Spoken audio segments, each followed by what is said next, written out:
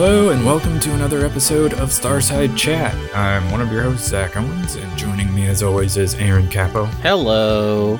And I'm dying to know how far you are in God of War Ragnarok. So Thanksgiving was this past week.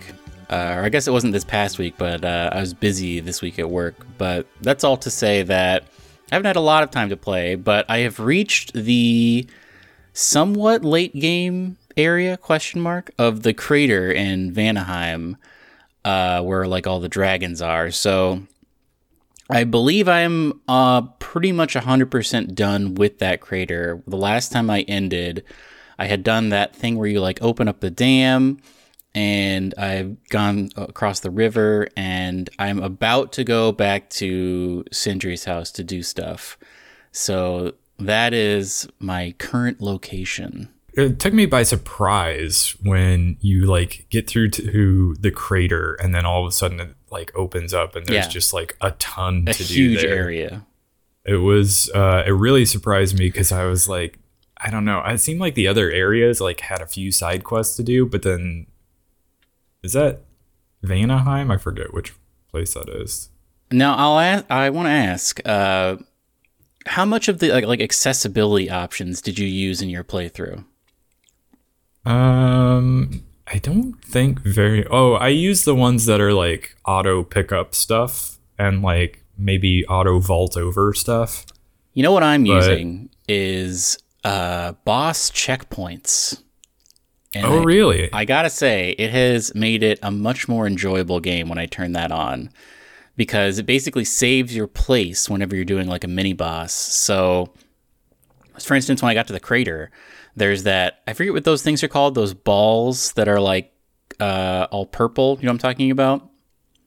Those enemies. It's like a big ball, and then you have to... Yeah. No, I know what you're talking about. So I fought that one, and I got like halfway and then died, and I was like, oh man, I really don't want to have to do this all over again. It took so long. And then when I respawned, because I had that boss checkpoints on, like half of his tower things were already destroyed, so I could just pick back up. Nice. It's a great feature. I gotta say, if you just want to do story and you don't really care about like, you know, going hardcore mode or whatever, it's been really nice to just turn that on. I've died a couple of times, and it's like usually in a mini boss like arena, and having that turned on and like being able to just pick up right where I left off, but I have full health again, has been just like very pleasant.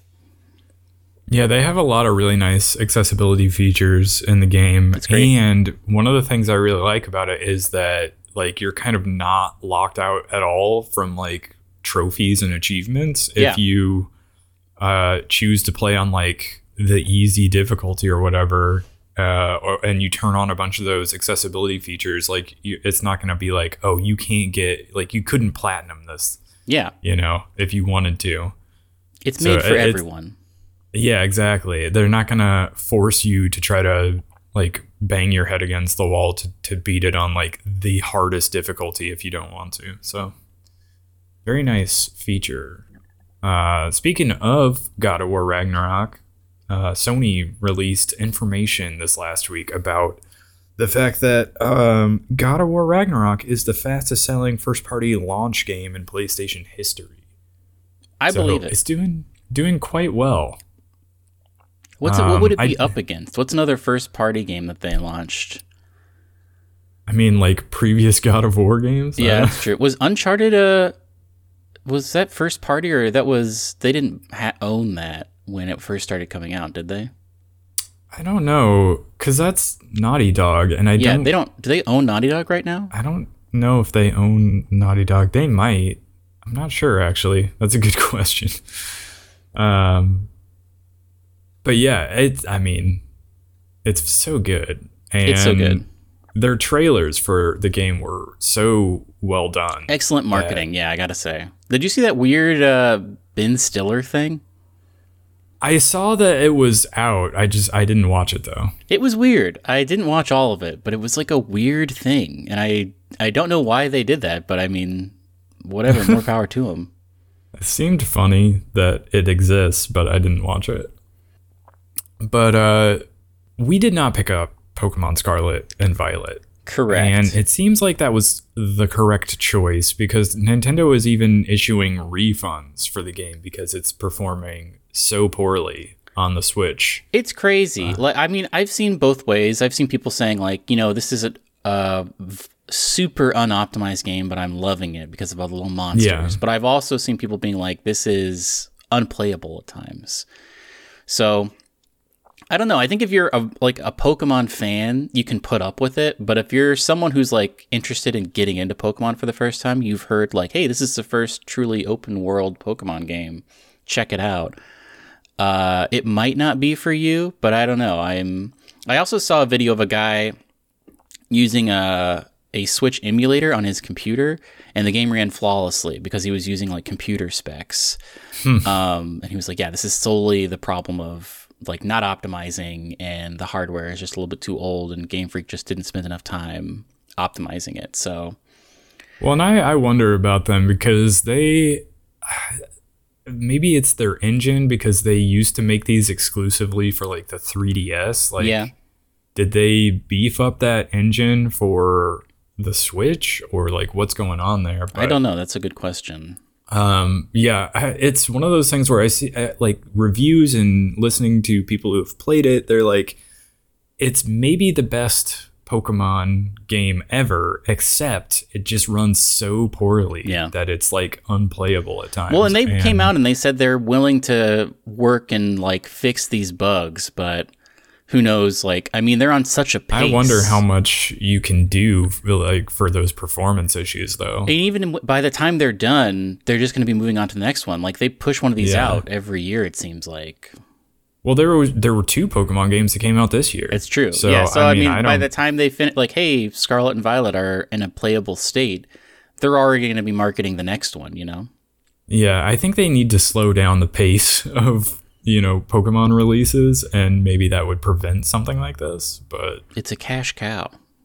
It is a cash cow. And I did listen to the McElroy's Game podcast, and they had on like one of their kids who was like the target audience for this game. And of course, the kids don't care at all about performance issues. They're like, hey, Pokemon, it's fun and I like it.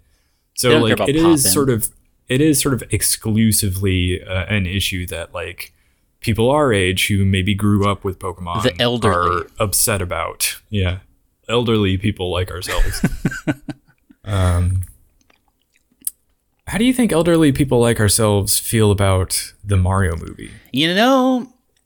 I watched the second trailer, which came out this week, a couple of times, and I am not looking forward to it, I have to say. I saw an article that was like, you see a lot of movies where like one performance will carry a movie. And I think this is an instance where this is what the article's viewpoint was. Like, that's a thing that exists, but this is an instance where it's the opposite, which you don't see often. Everyone else's performance is going to be holding up Chris Pratt's, who again, I think is whatever. He did the Wahoo in this trailer, so that's fine. But I'm so much more interested in weird. Like Seth Rogen's performance, and I think Jack Black is a great Bowser, I have to say. And Charlie Day is just doing Charlie Day's voice, which is fine. Yeah, I was going to say, like, that's the problem I have with it is I just hear Charlie Day and I just hear Chris Pratt. I don't, like... It's a problem. And I still feel like we haven't really gotten a full face, like, full... What am I trying to say? Like, we haven't really seen the full picture of what he's trying to do yet. We've only heard snippets. I want to hear like a minute of uninterrupted dialogue to see what he's really doing. But it just seems like he is doing Chris Pratt, which is, it's a choice, I guess, or it's a lack of one, maybe. But I don't know. Well, the animation. I also wonder if, like, at the start of it, it's going to be just Chris Pratt, and by the end, he's like full Charles Martinet. Like, oh, you think he's somehow like converting? I don't know. I don't know. Well, because like you said, like we've heard snippets where he just sounds like Chris Pratt, and then we've heard others where he's like going Wahoo and like trying to sound like Mario, and Like, is that just gonna phase in and out, like come and go every now and then? He sounds like Mario, and the rest of the time he just sounds like Chris Pratt. Because I feel like that would also be a little distracting. I don't know. And we have a basic idea of the plot now, it seems like. Bowser is one by one taking over these different islands, and it seems like maybe Mario and Luigi are in whatever sort of real world they're in. Like, I think there's a promotional shot where there's an American flag in the background. So they're like in New York. And then they get sucked into some sort of warp pipe and then spit out and separated. And then it seems like Luigi's going to get captured and sort of be the damsel in distress. And Mario. So is my prediction correct? Which one? I was texting you my predictions of how the plot would unfold. I think it is. It's going to be. So he meets up with Peach and she's like, this is happening and we need to fix it. And then they need to get the Kongs help. I think the Kongs are going to be integral. Like, there's a shot where they're looking at all of the islands on a map, and you can see in the top. I did watch a Game Explain video that pointed out a bunch of like stuff about this trailer, so I am a little bit more knowledgeable now. But you can see Bowser's Island, and you can see an island that used to be the Penguins Island from the first trailer. Like, it looks like a lava island, but on the very rim of it, you like can a see Mario game overworld map, basically. And then there's an island that looks like a Kong's Island. And then there's the Peach Island, and then there's like a sand island. So my theory is that like Peaches can be like, well, we need the Kong's help for some reason. Maybe they have access to Rainbow Road or whatever, or there's some reason we need Donkey Kong's help. So they go there, and they're like, well, Mario's got to do all these like tasks in order for us to like think he's cool or whatever. So he like fights Donkey Kong or whatever, and then they eventually become friends, and then they're all like, let's go get Bowser. And at some point also, they like Peach is going to be like, well, you're just a plumber, you need to like, learn our ways or whatever. Learn how to be Jumpman. Yeah, learn how to be Jumpman. I guarantee someone will say Jumpman in this movie, actually. That's a good prediction. Yeah. And it does look like it's going to be sort of a greatest hits of like different Mario games. I would not be like, oh, I recognize this part. I don't think it's out of the realm of possibility that he plays golf at one point. Oh, really? I mean, he's in a Mario Kart. It could be like even a sort of, sizzle reel type thing where they're cutting through him doing lots of different things and like adjusting to. That actually is even more likely. I would say there's like maybe there's a training montage and then someone else is like, oh yeah, we also have to do sports maybe. And so we see him doing golf and tennis and whatever version of weird soccer they did. And I could definitely see that. I bet that happens. Yeah. I don't know. I will watch it. I'm not like hotly anticipating it because I also expect to be a little bit disappointed by it. But the more I have watched the trailer and I watched that Game Explain video about all the little teasers and tidbits, I'm getting a little bit more excited about it. I still don't know if I'm going to go to the theater to see it, but I guess it just depends on how I feel that day. But I don't know. I want to see another trailer where we get like a full face of Mario talking for like 30 seconds. Because right now I feel like we haven't like seen the forest for the trees yet. And I really want to see if he is in fact doing anything. Because sometimes there's a little hint of something. And I am so curious about the end result of all of this. Like, I don't know. He was so confident in that one video. Like, you're going to see this Mario voice. And it's like nothing you've ever seen before. And if it is just his voice, then that's like, I guess a good prank. But I don't know if this is like a good zone for pranks. I feel like that's just marketing speak. Yeah. Like every movie is like nothing you've ever seen before. That's true. When really most movies are pretty similar to other movies. I gotta say, and also I'm very excited for how this movie ends, because if Nintendo is like all in on stuff, I wonder if they will realize the benefit of doing a cinematic universe and something crazy happens at the end of this. Some other IP walks in. That's going to be very exciting to see. How crazy would it be if like Pikachu shows up? I would love it. That would be great. Like, I'm trying to imagine Mario and Pikachu in the same image. I think Kirby could definitely show up. They've already done a Pokemon movie. It's true. So. We've never seen an like quotes IRL version of Kirby. True. So that would be crazy. I would. I mean, what would really Star Fox? Star Fox would be cool. What would really blow the roof off of the house is if like Link made an appearance or something. Yeah, yeah. Or if that Peach was would- like, I gotta talk to my other princess friend, and she gets out a little cell phone, she calls Princess Zelda. yeah, I mean, they would do it in like a more magical way, but yes, No, she would have that cell would phone, I be think. very cool. Or if like, yeah, what if like, I'm trying to imagine. So like the R-wings from Star Fox like fly overhead, and also Samus's ship like lands or whatever. Now that would be...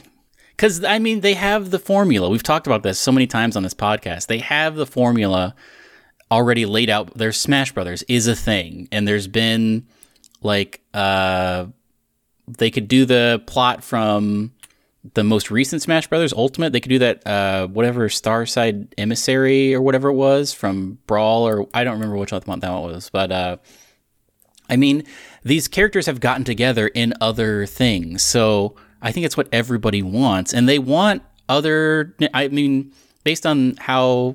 I don't know, I guess we'll have to see how this movie does. But if this movie does well, I mean, Nintendo could get into the business of movies, you know? Yeah, I mean, Smash Brothers is a good name for a game. It's not a great movie title, but maybe It's a great name for a people- burger place. That's true. But we can move on. I mean, I feel like they'll have more trailers for this thing. There's going to be at least one more, because this is coming out in, like, April, right?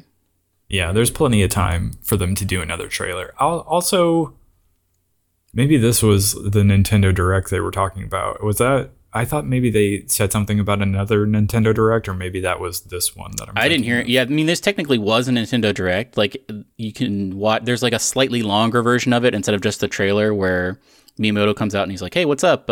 We changed, like, Donkey Kong looks weird now or whatever. Here's Seth Rogen to talk about it. And then at the end, he's like, wasn't that cool? I guess we'll see you later.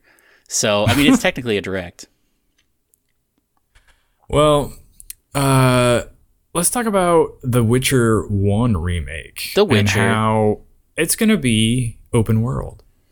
Now, I don't know a lot about The Witcher. I know, I guess, the most about The Witcher 3, because when that came out, everyone said it was such an amazing game, and I watched people play it for a while, but I didn't realize The Witcher 3 seemed open world to me, and I didn't realize previous games were not.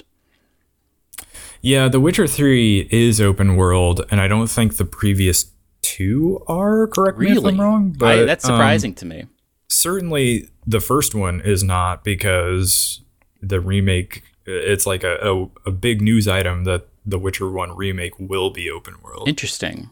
So, yeah, I think it's cool. This is, to me, like what Sony's kind of doing with, trying to bring The Last of Us up to like modern standards or whatever.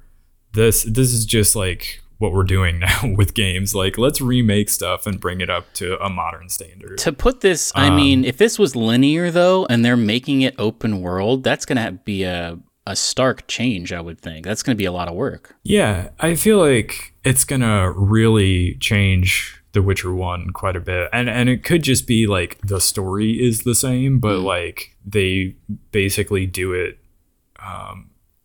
in the style of The Witcher 3. Which I don't know how different those games are from game to game. But they basically tried to do something similar with the Mass Effect Legendary Edition, where they're like, these games, like from game to game, like there is kind of mechanically a big difference between them, especially the first one to the third one. So they tried at least a little bit to remake the combat and like the UI and all of that to be a little bit more in line with Mass Effect 3. It's not like they didn't remake the game from the ground up to basically look and feel like the third one, but they changed just a little bit, just tweaked it enough to be like, it's a little bit more in line with the other two now. So I mean, I wonder how much of that will happen with the Witcher remake. So, how do you feel about Overwatch? I don't super care about it. You know what? That's a good summation of how my feelings on it. Well, the second season is going to start on December 6th, which I think is next week as we're recording this. they announced a new map, a battle pass, a holiday event, and like more stuff coming out. I think there's a new character that's coming as well. They have like a whole like information graphic up that Game Informer was sharing about all the stuff that's coming, and it's supposed to be the second season of Overwatch 2 is like sort of Greek mythology themed. Ooh. So like all the different skins and everything are going to sort of tie into that. Seems kind of cool. I enjoyed what I played of Overwatch 2, and I may still jump back in and play some more of it, but I'm curious to see what they add for the holiday events. So speaking maybe of, I'll report back on that later. Speaking of seasons changing, I believe that the next season of Fortnite is going to be happening fairly soon. There's an end of season 3 thing that's going on, I think this weekend as we're recording this, and then it will transition, I believe, over into like a new map and everything. And I might check out the new season of Fortnite. Really? I don't know, man. I listen to that Get Played podcast every once in a while, and they checked out Fortnite during October as like a gag kind of, and some of them got like really into it. And to hear them talk about it, because none of them had ever really played a battle royale, and to hear them, I guess technically one of them had played the Final Fantasy one that I was going to check out, where you can like ride a chocobo. But to hear them talk about it, it's just like, it makes me nostalgic for playing PUBG back in the day, and like it was such a unique experience. And if it's going to switch over and be a completely new map and everything, I feel like it would be a good time to dive in. So I might check out Fortnite and report back. I would be very interested in hearing your thoughts on Fortnite. I mean, I got this computer that I basically built for Starfield, but that's not out yet. So I got to do something with it. Yeah, I mean, you can play Fortnite on your phone. It's true. Nobody wants to do that. That's a good point. Yeah. So speaking of, we got another thing in here. I almost moved on to the games that are out this week. Yeah, I threw this in here. I thought this was interesting. Have you ever played any of the Amnesia games? I have not. I played the first one, The Dark Descent, is that what it is? For a while until I had to stop playing it because it was too scary for me. And they came out with a second one that I think was called like A Machine for Pigs that I think was okay, but people were maybe a little disappointed in. They're coming out with another game, Amnesia the Bunker. And this game is interesting for a couple different reasons. It gives you a gun, first of all, which Amnesia games are not in the business of giving you weapons. You usually just have to hide and like maintain your sanity. But also, it is somewhat open world, which is weird. And I don't know what that means for a game like this. But it's interesting, and I will not play it, but I know a streamer who might play it, and I'm interested for that aspect of it. But yeah, I don't know. I mean, Amnesia Dark Descent, I feel like was a really big, like, it was in the zeitgeist for a while because it was like a very scary game. It was one of those, similar to how people used to say like, oh yeah, can this PC run Crysis? It was something like that where someone was like, oh yeah, you're like, Amnesia's like the scariest game or whatever. And so I am wondering if this is going to be a return to form or if this will be another Machine for Pigs type thing where people are somewhat disappointed. But I'm so curious to see how they've evolved the gameplay and how they've decided to make this open world. I think it'll be an interesting thing to at least read about, if not play. Yeah, Game Informer's article on it says it's semi-open world and it will be like emergent gameplay. Yeah, I don't know what that means. There are hardly any scripted events. Yeah. So I'm very curious as to how, like, what that really means. My take on that is like their AI is pretty good. Like their monster AI, they're basically just going to drop a thing into the world and then you're just going to have to interact with it. Like it's going to see you, it's going to be able to detect you in some way. Very similar, I think, to the Alien and Alien Isolation. That a lot of that was emergent, where like you would just get into a zone, and the alien would also be in that zone, and then you just sort of had to like figure it out. A little like the Emmys in Metroid Dread, where yes, they may or may not be in the zone that you're in right now, but you know it. as soon as you enter a certain area, there's a chance that it could be there. I wonder if Metroid Dread is actually a very apt description for what this is going to be. I don't know. Like it's going to be. It's obviously not a Metroidvania, but I wonder if it's like a kind of a 3D version of that, where you go into certain zones and there are like IMI type things that you have to avoid. I don't know. It's interesting. Yeah, it sounds interesting. Maybe something to check out later that I might watch instead of playing, because I also don't really like spooky games that much. But let's talk about a spooky game that came out this week, the Callisto Protocol. Have you gotten a chance to watch any of this? No, and actually, the streamer I was talking about, who I watch sometimes, who I think will play Amnesia: The Bunker, is doing a playthrough of Callisto Protocol. So I will probably check that out at some point. I've watched some of it. Yeah. What have you? I've heard mixed reviews about it. The Steam reviews are very bad right now. It is like I watched some of the Digital Foundry video as well, talking about performance, and it seems like if you're playing this on console, specifically PS5, you are probably fine. Like you're probably not having a bad time of it. But on PC, the thing just does not run well. And it doesn't seem to matter like what your hardware specs are. It's just like across the board, it's not running well. Well, and I think also some of it is review bombing, because they came out with that thing where there were like certain death animations are blocked behind a paywall. You have to pay to see certain death animations. Yeah. That was the thing that came out. I did not hear about that.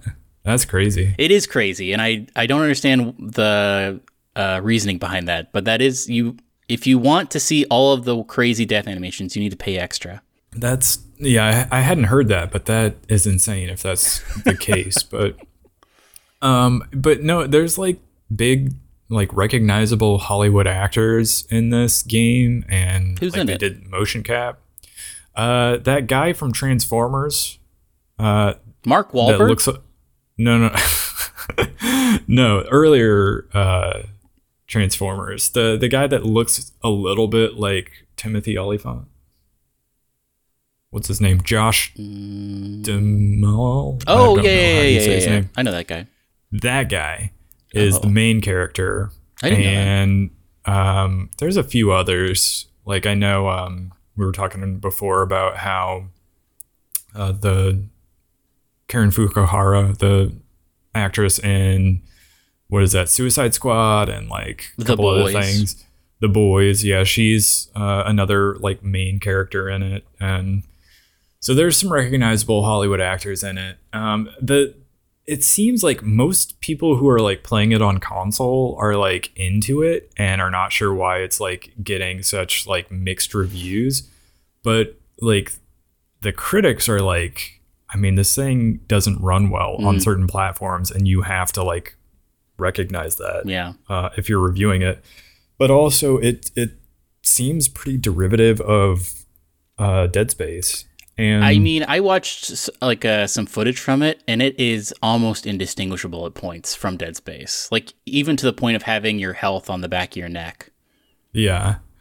So it is doing Dead Space, but under a different name, basically. And it, from what I've read in the reviews, it doesn't necessarily like do anything that would be like as good or better than what Dead Space already did. Yeah, it's not taking the formula and running with it. It's just sort of taking the formula. No, like if you're a fan and you're playing it and you're enjoying it, you may very well get into like the story and the characters and the universe, and maybe you like Dead Space enough that like, whatever, I'm into Dead Space, I'm into what this is doing as well, and that might be fine for you, which is why I think there's such a disparity between like the critic reviews and like the actual like player reviews. But anyway, another game that came out this last week is Marvel's Midnight Suns. I have to say, I played Mario and Rabbids, and I played Marvel Snap. And everybody is making comparisons to Fire Emblem Three Houses, which I loved. So now I'm thinking, do I care about this game? And so, yeah, I've watched some of it, and I may play this. I don't know. I like the idea of XCOM games a lot. I never really got into them, but I watched a playthrough. There's an old channel I used to watch that is still happening called the Yogscast. And they used to do a thing where these two guys would play the old XCOM, like from the very old days. And one person, because the whole thing about XCOM was half of it is combat encounters and half of it is like managing your base or whatever. So one person would be the combat guy and one person would be the base guy. And that was very enjoyable to watch. And I spent a lot of hours watching that, and it made me get really into the genre. But I've never actually, I mean, aside from Mario and Rabbids, I've never really played these like tactical style games. But I mean, watching trailers for this, the production values are so high, and it's crazy. I mean, when you get out of the cinematic universe of Marvel, you forget that, like, oh yeah, the X-Men are also around, and like Blade is here and stuff like that. And so it's crazy to see all these characters walking around and like being playable and communicating with each other. It seems like a really cool game, actually. Yeah, people are into it. And it is like, so we reference XCOM because it's for Axis. So it's the makers of XCOM. And this was supposed to be, or it was pitched as Marvel XCOM. But it is like they traded in sort of a little bit their system they had going for XCOM to a card-based system because they were like, we tried making it Marvel XCOM, but like it didn't really make sense to have like, you know, a 90% chance to successfully, you know, hit somebody on an attack, and for, you know, Spider-Man to just like miss his shots all the time. Like that didn't really make sense. So they did switch it to a card-based system, which I know you are against. Yeah, I don't love a card-based combat system, I have to say. In seeing the reviews for this game, suddenly it kind of clicked in my head why people are so into card-based games and why we're seeing like more and more of them, as opposed to just like the standard turn-based system that you might have in like a turn-based RPG or something like that. And it's because in those types of games where you have like a turn-based system, it can get very stale over time, where it's just like, okay, I know I'm going to use these attacks and in these orders, and so I'm just going to mash the button until everything happens and the fight is over, and you kind of get into a little bit of a rut where you're just doing the same things over and over again, whereas a card-based system switches it up enough that like you don't know necessarily what cards are going to flip, and so you kind of have to be a little bit more on your toes in terms of like your strategy and how you approach different fights. And so yeah, I could see that. Suddenly it makes a little bit more sense in my head. And I've never been like super into like deck builders or anything like that, but I've also never been super anti card based systems. And the one in Marvel's Midnight Suns is a little bit more character based, where each character has their own like mini deck. So you're not dealing with like an overall deck, which makes sense because you can swap characters in and out. So they would each have to have their own sets of abilities. So that's the part that's always so daunting to me about deck builders, is like there is a correct answer, I feel like, a lot of times. And so I feel I often need to like go and see what the meta is and see like what I need to basically build the perfect deck. And that I feel like takes a lot of fun out of it. But it being like character based, it makes it a little less daunting, where you can just like build per character. Yeah. So I'm curious to see how some of that works, and I might check it out and report back on it. It might be like the game I end up playing over Christmas this year. So we'll see. Another game that came out recently, or since we last talked on a podcast, was that Warhammer 40k Darktide. That's like a cooperative like PvE sort of survival game, a little bit akin to something like Left 4 Dead. And it is on Game Pass, so I did download it, but I haven't played it because I've never played a Warhammer game before. But like earlier this week, like everybody was streaming it, and it did seem kind of fun. And the part of me that put like hundreds of hours into Mass Effect 3's cooperative online mode, that part of me is like, I enjoy cooperative games like that, PvE games. It's basically why I want Overwatch 2 to actually come out, so I can play like the PvE stuff. Yeah, really. So I am curious about this game. I might try it out and let you know if it's any good. But do let me know. Yeah, I mean, I wouldn't mind jumping in if it is. Similarly, I saw a ton of people streaming it earlier this week, and I was like, man, this is like very much in the zeitgeist. Yeah, people are into it. Yeah, so it's on Game Pass, so I downloaded it, and I will maybe check it out this week, and we'll see. Other things we've been playing, maybe before we get to God of War Ragnarok? That's pretty much all I've been playing is God of War. I thought about downloading Marvel Snap, but I haven't done it yet. And I've just been pretty much too busy to do anything else with family. I have to say, I've probably played at least a match or two every day since I initially downloaded Marvel Snap. So I do still recommend that game if you're thinking about it. I think I might dive in. I just haven't done it yet. So I played Somerville, and it didn't really hit me the way it did other people, I guess. And now, did you like Inside? I did like Inside. I liked Little Nightmares 2, like maybe the most when it comes to like that style of like creepy side-scrolling sort of platform. Yeah. So having that as like sort of the one I hold up as like this is sort of almost the pinnacle of this style of game. Somerville, I don't think hit on that level. Like it didn't quite get there. I don't really understand what was going on. And maybe I needed to just look up a video sort of explaining everything in the ending.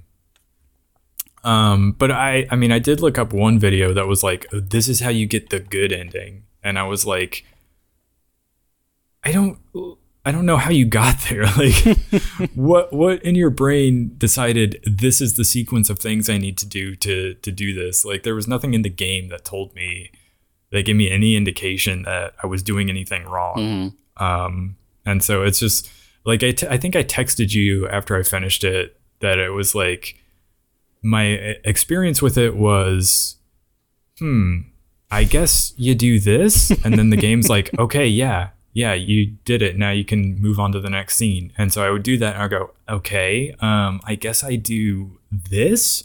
And it's like, yeah, okay, go ahead, go to the next thing. And so I go, okay, I think maybe I do this. And they're like, no, you got the bad ending. Like, try again. I don't know. So it was one of those games that like, it wasn't that long. It was very short, and it was not like, I think the gameplay itself was not all that interesting. How are the puzzles? There's not much in the way of puzzles, to be honest. Really? There is like some stuff where it's like you can like move things around. You have this sort of special ability that will let you do that. But otherwise you're basically just moving through scenery, and every now and then you'll have to like avoid like this light that's like sort of watching you, and if you step into it you die basically. Other than that, there was maybe one puzzle that felt puzzly to me. The rest of the time it was just basically getting around, and that was about it. And I didn't find the world or even the like situation to be quite as gripping as some of the other ones of this style that I've played. So it didn't do it for me, but it is on Game Pass, and it will probably go on sale eventually. And I would say check it out if I probably will pick it up when it comes on Switch, I think. Yeah. The other game I played that I wasn't super into, but I tried for maybe about 2 hours earlier this last week, was that Ghost Song game that is also on Game Pass. It's a Metroidvania with a heavy emphasis on the Metroid side of that equation. And it's also a little Souls-like, I thought, because it was like very difficult. and you're sort of putting points into different attributes, but you move around very slowly. And like I know with these games you start out with basically nothing, and you have to like build up your character in order for it to start feeling good. But this game just did not feel good to me. I don't know why, but I couldn't get into it. And maybe it's partially because over Thanksgiving, I played all the way through a game called Hack or Hawk. I'm not sure how you pronounce it. It's Haak, and it's a Metroidvania that has really flown under the radar this year. Yeah, I hadn't heard of it until you texted me about it. Well, I don't think anybody has covered it, but I follow that Metroidvania subreddit, and people have been talking about it quite a bit in that subreddit. I should subscribe to that subreddit. Yeah, so I decided to check it out, and it's good. I don't know. It's I think it's a little bit more about like platforming and like exploration and like finding collectibles and stuff like that than it is maybe about like fighting bosses. There's only like a handful of bosses. And like any good Metroidvania, like the more you explore, the more stuff you find. It does a good job of like constantly rewarding you with like a new ability or like an upgrade for an existing ability. And like I would get to a boss fight and I would struggle with it, and I'd be like, okay, well, clearly the answer is I just need to go explore and power up a little bit more. And you know, revisiting areas you've previously been to, but now you have like a new movement ability or like a new attack type, would allow you to find more stuff to power yourself up. And it also does a nice thing where it's sort of like a quality of life thing where like outside of boss rooms or like combat areas, it will have like a little vending machine that you can interact with, and it'll be like, here's a like shield that you can buy that like will tank so much damage for you, or like here's a debuff for the boss. Like, that's great. Do you want these help items to get through like a boss fight? And so I use some of those, but the trick to those is the more of those you buy throughout the game, the more it sort of like drops your sort of skill / difficulty rating for like completion of the game. And like that doesn't matter, it's whatever. Like if you want to play a game on easy or normal as opposed to hard, like you make that choice anyway. So this is just kind of like, if you choose not to buy any of those help items, it's like playing it through on hard, I guess. Or if you buy some of them, it's like playing it through on normal. So I thought it was an interesting approach to like difficulty. Yeah. And so, yeah, I kind of liked that system, that it was just like they had come up with an interesting way to sort of help you out or give you the option for help if you wanted it. So that's a good game. It was on sale this like over Thanksgiving, I think. Is it part of the Steam sale, the autumn Steam sale? Yeah, there was a Steam sale happening. So I picked it up and couldn't put it down. I played it on Steam Deck. And so it was great to just be able to, you know, while I was on while I was, you know, on Thanksgiving break, I guess, to just be able to pick up my Steam Deck and make little bits of progress here and there. So, and then the only other thing, well, I've played a little bit more Ragnarok. Like I jumped back in earlier this week and just like went back into it to try to complete some of the stuff I hadn't done before, like side quests and some of those berserker fights. So I've just been doing some of that. And then the other thing I played is Pentiment. I am into the third act now of that game. And it is, I will say, not for everyone, but also it's very good. So you're liking it? Yeah, it's a lot of dialogue and not much action, but that's the kind of game it is. I mean, it's a little, I don't want to say point and click adventure, but kind of point and click adventure, because you're not necessarily like, oh, how do I, you know, advance the plot because I need to get through this door and I have to figure out like what item to use to like do this thing over here to allow me to get through the door. You're not doing stuff like that so much as you're just like everything is dialogue based. I guess you do find items and stuff in your investigation, but basically you play an artist in like the 1500s and you're in this like sort of small town in the Alps, I think, and you like are doing some commission work for the Abbey, and you're sort of getting to know like the townsfolk and the people that like the monks and everything at the Abbey, and like this murder happens, and so you're sort of a little bit the bridge between those two worlds of like the peasants and the people that live and work at the Abbey. And so you're doing the investigation basically, and you only have a certain amount of time to complete the investigation, and you have like a bunch of different leads to follow up on. And so you're going around the town and talking to different people and trying to work out who done it. And I don't know if it's saying too much, but there's like multiple murders that happen in the game. And so you're doing a lot of investigating basically.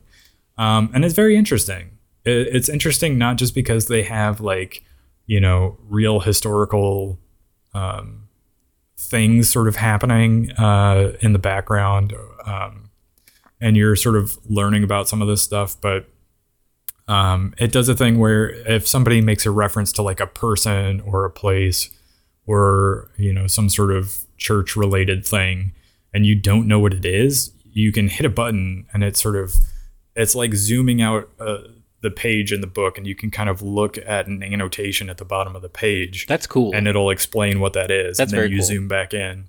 So yeah, that was a cool feature. I don't know. I'm liking it. I'm very curious to find out like how this is going to wrap up. I also feel like I've made some wrong decisions along the way. So I'm almost curious what it would be like if I played it through a second time but made very different decisions, or like my approach to the investigation went very differently. Like I followed up different leads the next time. I'm curious because it kind of goes, or at least in my playthrough, like some things go down, especially in that second act. Like things go very poorly, or at least they went very poorly for me in my playthrough. So I'm very curious how different it'll be depending on like maybe you accuse somebody else of a murder, and so just the events and the characters who are around in the next act end up being different. Mm-hmm. So I might have to watch a video that explains everything in the end too. Because there does seem to be like this mysterious like thread puller in the background that you are not very sure who it is. And like, so I'm trying to figure out if I can solve that part of the mystery as well. But man, I would say it's pretty good. I am interested in it, I have to say. I think it's something I would want to play with my girlfriend because I think she would be very interested in it as well. Yeah, that would be a really good thing to play with another person. So I might check it out. I have been watching some stuff. Have you watched The Willow Show? Yeah, so did you watch this when you were a child? I watched the old movie a long time ago. I loved the old movie. We had it on VHS, and I would watch it all the time. Val Kilmer is great in it. So I was like, yeah, I'll check out this show. The first 2 episodes are out now on Disney Plus as we're recording this. And I'm going to keep watching it. It is a little bit like, I don't know. I always think about, did you ever watch that show Workaholics? No. Do you know what, like that Comedy Central show of those 3 guys, like Adam Devine is one of them? I mean, I've seen like the, I guess, poster for it. They did a thing one time in their writer's room where they wrote down like every hack phrase that they didn't want to include. And I always think about that because a lot of them are like things you wouldn't think about, but then you realize like, oh yeah, that is something that like everybody says.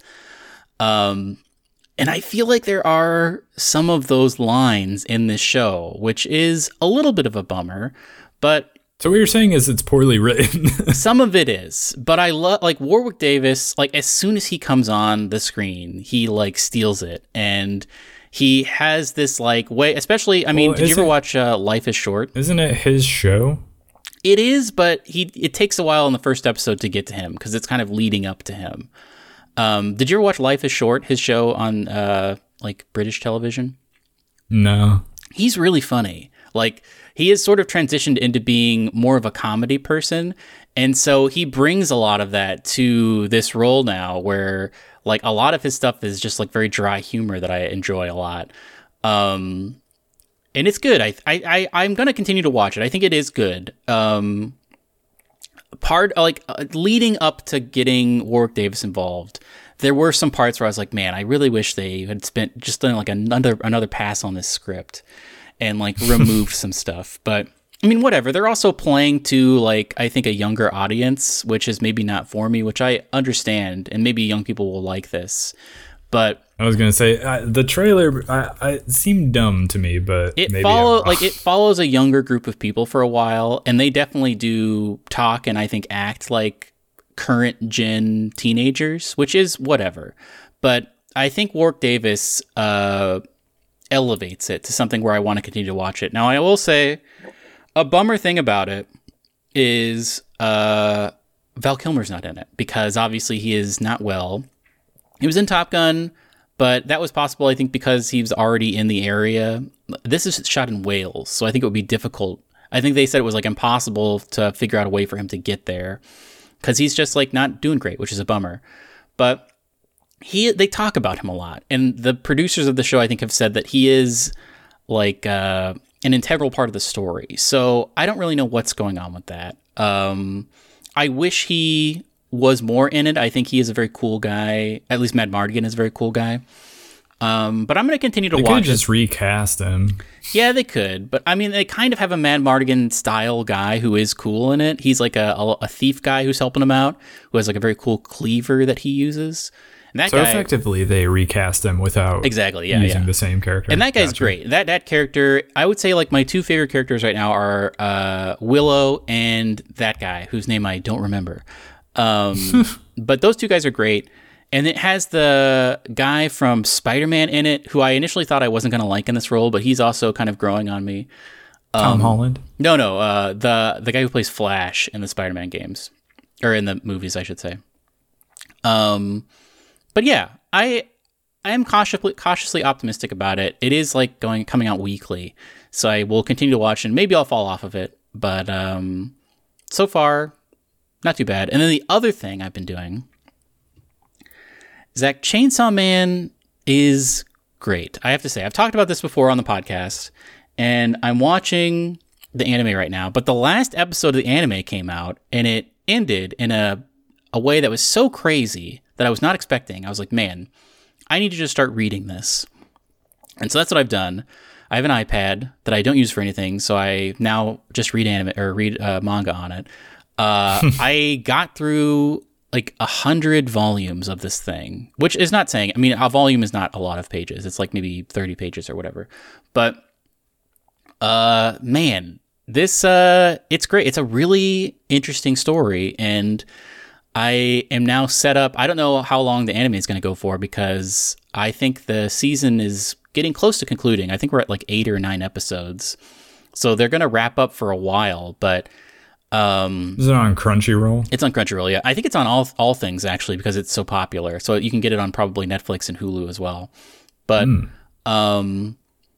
it's great. The manga is great. I believe I've wrapped up the first arc, rather. It's still being written because like this is a new manga. So I've completed the first arc basically.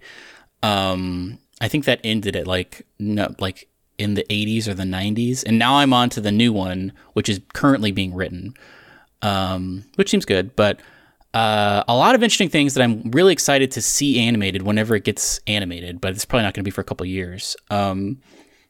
I recommend it though. If you're interested in it, it is free to read because most manga you can just Google like read this manga and it will pop up to a website where you can just click through them. And that's what I was doing. And it formats really well on mobile. so I can just like click through and read this basically for free. I don't have to buy anything. That's good. And if you're interested in it, that's definitely a way to do it. And it is crazy. I don't know if this is true with other adaptations, but at least for the Chainsaw Man one, a lot of it is 1-to-1. Like the anime really pulls like 1-to-1 from the comics. And so I'm so interested to see when they get later on to these huge set pieces that happen. But it's very good, and I recommend it. It's a great little anime that I didn't really know anything about, and I kind of dove in, and now I love it. I'll have to check that out. I'm interested. Did you watch the Guardians of the Galaxy holiday special? No, I don't. I don't think I care about that. I was going to say, I'm not going to sub to Disney Plus to watch it. So I'm a little marveled out. I will watch that new Paul Rudd Quantanium or whatever, because I like Paul Rudd. And obviously I'll watch any Spider-Man stuff that comes out, because we've talked about this thing on the podcast before, but I love a thing where somebody has a secret.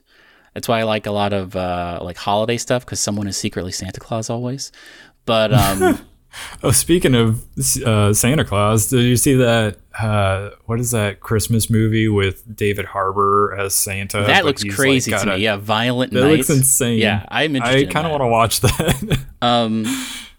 But the place where Spider-Man left off, basically, spoilers for the last Spider-Man, nobody knows who he is anymore. And so he's going to have a big time secret for the next one. So I'm very excited for that. But yeah, I don't know. I think I'm good. I'm all marveled out a little bit. I'm fine watching them at my house, but I don't know that I need to go to a theater to see them anymore. That's one of the things that has surprised me about my interest in Marvel's Midnight Suns is I could not care less about any Marvel movie or TV show at this point. Like, I have zero desire to keep watching more Marvel stuff, but for whatever reason, I really want to play that game. So, but yeah, I'm kind of the same way where it's just like, I'm marveled out. I can't take any more shows. I didn't put this into the show notes, but there's something else. Did you ever read Neuromancer back in the day? I think so. Is that, I forget which one that is. It's sort of, I mean, it's like the first kind of cyberpunk novel where like a guy, it's actually very similar to The Matrix in a lot of ways, where like a guy is a hacker who's kind of just like hanging around, and then I vaguely remember that a girl comes and is like, "Hey, we need to go do this thing." But The Matrix is in it. I think it's the first instance of someone saying cyberspace is in that book, and they do call something The Matrix, even though it isn't. It's like much more theater of the mind. It's not like 1-to-1, like you drop into place and you look like how you look and stuff. But some said unfilmable, and it was in development for a long time, all throughout the 90s and the 2000s and things like that. Never got more than like pre-production. Apple TV Plus, I guess, is making or thinking about making a Neuromancer show. I think it would work better as a show as opposed to a movie. And they might get Miles Teller to be the main guy in it. Really? Which is interesting. That's interesting, yeah. I subbed to Apple TV Plus just for Severance, and then I unsubscribed to it. And I'm planning on resubbing to it when Severance comes out again. But I would sub for Neuromancer because it's like one of my favorite books. And I was going to say that might be the one thing that would get me to sub to Apple TV Plus. It's crazy. Like the two books I read in high school that had a huge impact on me are Neuromancer and Snow Crash. And Amazon owns the rights to Snow Crash, and Ringworld as well. Amazon owns the rights to Ringworld. Mm-hmm. They just haven't done anything with them. Like those stories came out years and years ago that Amazon TV Studios purchased Ringworld and Snow Crash as IPs. I remember that. And there's just like nothing, there's been no movement on them. But Neuromancer is something I'm so interested to see how much money they throw at it, because towards the end of that book, some crazy stuff happens and it would require some money to accomplish. So I'm interested to see. Actually, here's something else. I don't know if they would do it one season or if they would want to try to stretch it out to multiple seasons. The story is so compact. I feel like you could do it in like a 12 episode thing, but I guess I don't know what the plan would be. But interesting thing to look out for. I would hope that they do a better job adapting that than Netflix did with Altered Carbon. What is the name? Yeah, Altered Carbon. That is a real bummer. Altered Carbon, that series is like my favorite series. Richard K. Morgan, all three of those books are just so nice, so good to read. Like his prose are so nice, and he has such interesting ideas. The world is so rich, and they really did not do a great job. They really botched that show. They did. I've talked about it before. If you watched that show and you liked it, go read the books and realize how much better the books are. It's alarming, the changes they made to it. It like makes it such a worse story. They've shrunk that world so much. Like it's such a, I feel like it's so easy to fall into that trap where like, oh, let's make everything center around the main character about this world, where in fact you want to do the opposite. You want this character to just be living in a world that feels like it's alive, but they instead shrunk every plot point to just be like, oh, this directly involves you, which I feel like is not the way to do it. Yeah, you want your universe to feel expansive, and it does not in that show. Also, a lot of their changes felt geared around trying to make it more like, you know, like a teen novel, basically, as opposed to like an adult novel. Where a lot of the changes just made it feel a little bit generic, like teen dystopian fiction, where like even when they go to like the woodsy area and they have the people there, I was just like, this just feels like I've seen this before, but not in like a really dumb it was such a movie. A crazy 180 where like they revealed it and I was like, man, this is great. And then the first blurb about it was like, the main character is part of a resistance unit that hates the technology of stacks, like changing consciousnesses or whatever. And I was like, what is happening? That's not this book. They made him as like a revolutionary. A little bit. Yeah. They did like the opposite of what the book actually was. And then, doing. When they revealed that his like girlfriend invented stack technology, I was like, this is awful. Yeah. It made no sense and was very, very bad. Did you watch all of Andor? You know, I didn't. I have only heard good things about it, and I've heard a lot of people saying it's like the best that Star Wars has ever been. I mean, people say Rogue One is great, and it was too sad for me, and I think that this is also too sad for me, but I have seen clips from later episodes where I'm like, man, this does seem really good. Like I saw a scene with that Sarsgaard guy. I don't know what his character is called, Lauren or something.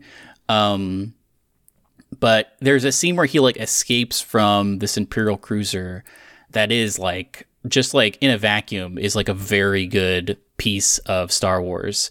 And so I don't know. I'm aware of some of the plots of the episodes just because I read some stuff from Wikipedia, but it does seem too sad for me, but I will acknowledge that it is probably very good. I mean, I have like goofed on this show because like that the character Cassian Andor is just like was such a forgettable person from that movie that I also didn't particularly like. And so I was like, well, who cares about a show revolving around this character that we know is already dead? That's the thing though, is like you're going to get all this character progression, you're going to fall in love with this character, and then I think it's going to be a 1-to-1. He's going to walk off screen towards the beginning of Rogue One, and you're going to know he's about to die, and that makes me very sad. Well, and because I've also heard good things about it, but I also wonder if it's coming from the same people that also liked Rogue One, which I thought was a not good movie. I don't know why people like that movie as much as they do. There's some of the writing and like plot points in that movie are just downright stupid. Like the scene where I think he's like a pilot guy goes and Forrest Whitaker like is like, hey, if I, stick this crazy octopus thing on you, your mind will go to mush and you'll tell me the truth and everything I want to know. And so he's like, oh, well, that seems bad. It's like the pitch meeting guy where he's like, well, how is he going to get out of this one? Well, super easy, barely an inconvenience, because he does the thing to him and his mind goes to mush. But then what's her face shows up And she's like, hey, you're the pilot. You remember me? And he's like, oh, yeah. Hey, he just like snaps out of it and he's good to go. Like, it's just like stuff like that that's just like so dumb. And that movie, I feel like, is kind of full of stuff like that. I still maintain it should have been more of an Ocean's 11. I think it would have been cooler if everyone had a skill and you set the plan up and you like have to get into like a big, not a casino obviously, but some sort of fortress. And I think that would have been very cool. I know it makes me like basic, but I like movies that have happy endings, and I wanted them to like escape somehow, but unfortunately they all died. Spoilers for this movie, but they all die. And it makes me sad.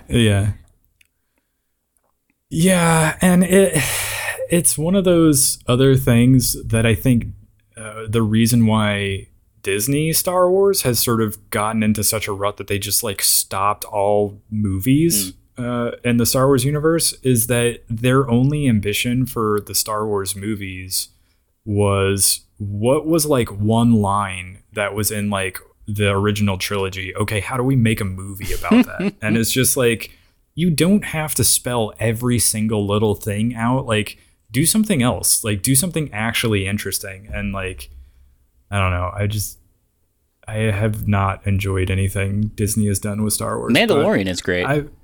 Yeah, Mandalorian. I did watch the first season of that, and I didn't like it at first because it seemed like they were just it was episodic instead of like a continuous storyline. But the more you watch it, the more it does kind of become a continuous storyline. And so by the end of that first season, I was actually on board with it. But I haven't watched the second season of it. I liked the second season. I liked the Boba Fett show, even though part of the Boba Fett show was just back to being Mandalorian, which is fine with me because I love the Mandalorian. I was going to say, I heard the Boba Fett show was also not good. I liked his initial... I was into it, and I also like the theme for it a whole lot, the music theme. But there are 2 episodes in the Boba Fett show that are just the Mandalorian, which again is fine with me because I love the Mandalorian. But yeah, I don't know. At some point I might watch Andor because I do think that it probably is great, but I don't know. I just it would be great if they revealed in the second season of Andor, like, hey, I invented this teleporting technology, but I'm not going to tell anybody about it. And then they cut to the end of Rogue One, and before like the blast happens, he's like, hey, I have this teleport technology, let's get out of here. And then he does that, and then cut to them being alive. That would make me watch the entire series. Yeah, that would be interesting. I would love that. That would be a real twist. Do you have any desire whatsoever to watch Rings of Power? You know, because I do not. But I also already know everything that basically happens in that show. My girlfriend loves Lord of the Rings, and so there might come a time where we're like, you know, we have this, like, we have Amazon Prime or whatever. Let's just watch it. So I might watch it someday, but right now I don't have any burning need to. The pitch meeting guy released his pitch meeting about it, and it seems like laughably bad in a lot of ways. And I've heard basically nothing but bad things about it. Oh, really? They spent a lot of money on it. I think it was like the most expensive TV show ever made. More than, I feel like they did I famously have not watched the final season of The Expanse because I'm saving it for whatever reason. But that... You should watch it. I know, I need to watch it, and I'm very excited. Actually, maybe I'll watch that. It's coming up. But that had a bunch of money in it, didn't it? I don't think they spent that much on it. Really? I mean, they may have. They probably spent more on it than was spent on it while it was like under Sci-Fi, like coming out on Sci-Fi Channel, but not in comparison to Rings of Power. Like, famously, there are many articles about how this is the most expensive TV show, like the most money spent on a TV show ever. And maybe there will never be a show that spends so much money. And it seems to have been all for naught, because not only, like, I've also seen articles about how not only is the show bad, but like interest really waned as the show kept going to the point where they were not, like, the viewership fell off in a huge way from like episode to episode. So it seems, I don't know what they're gonna do.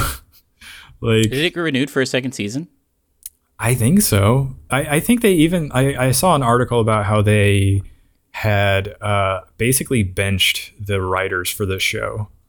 I don't know what that means going forward, if they're going to do something completely different with the next season, but they've basically sidelined the writers because it has been kind of a massive disaster for them.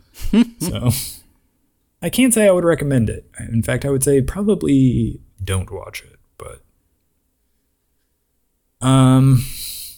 anything else?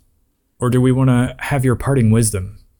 My parting wisdom, I watched the scene from the movie Stargate last night where Daniel Jackson solves the cartouche and they put in the sequence of runes or whatever for the first time.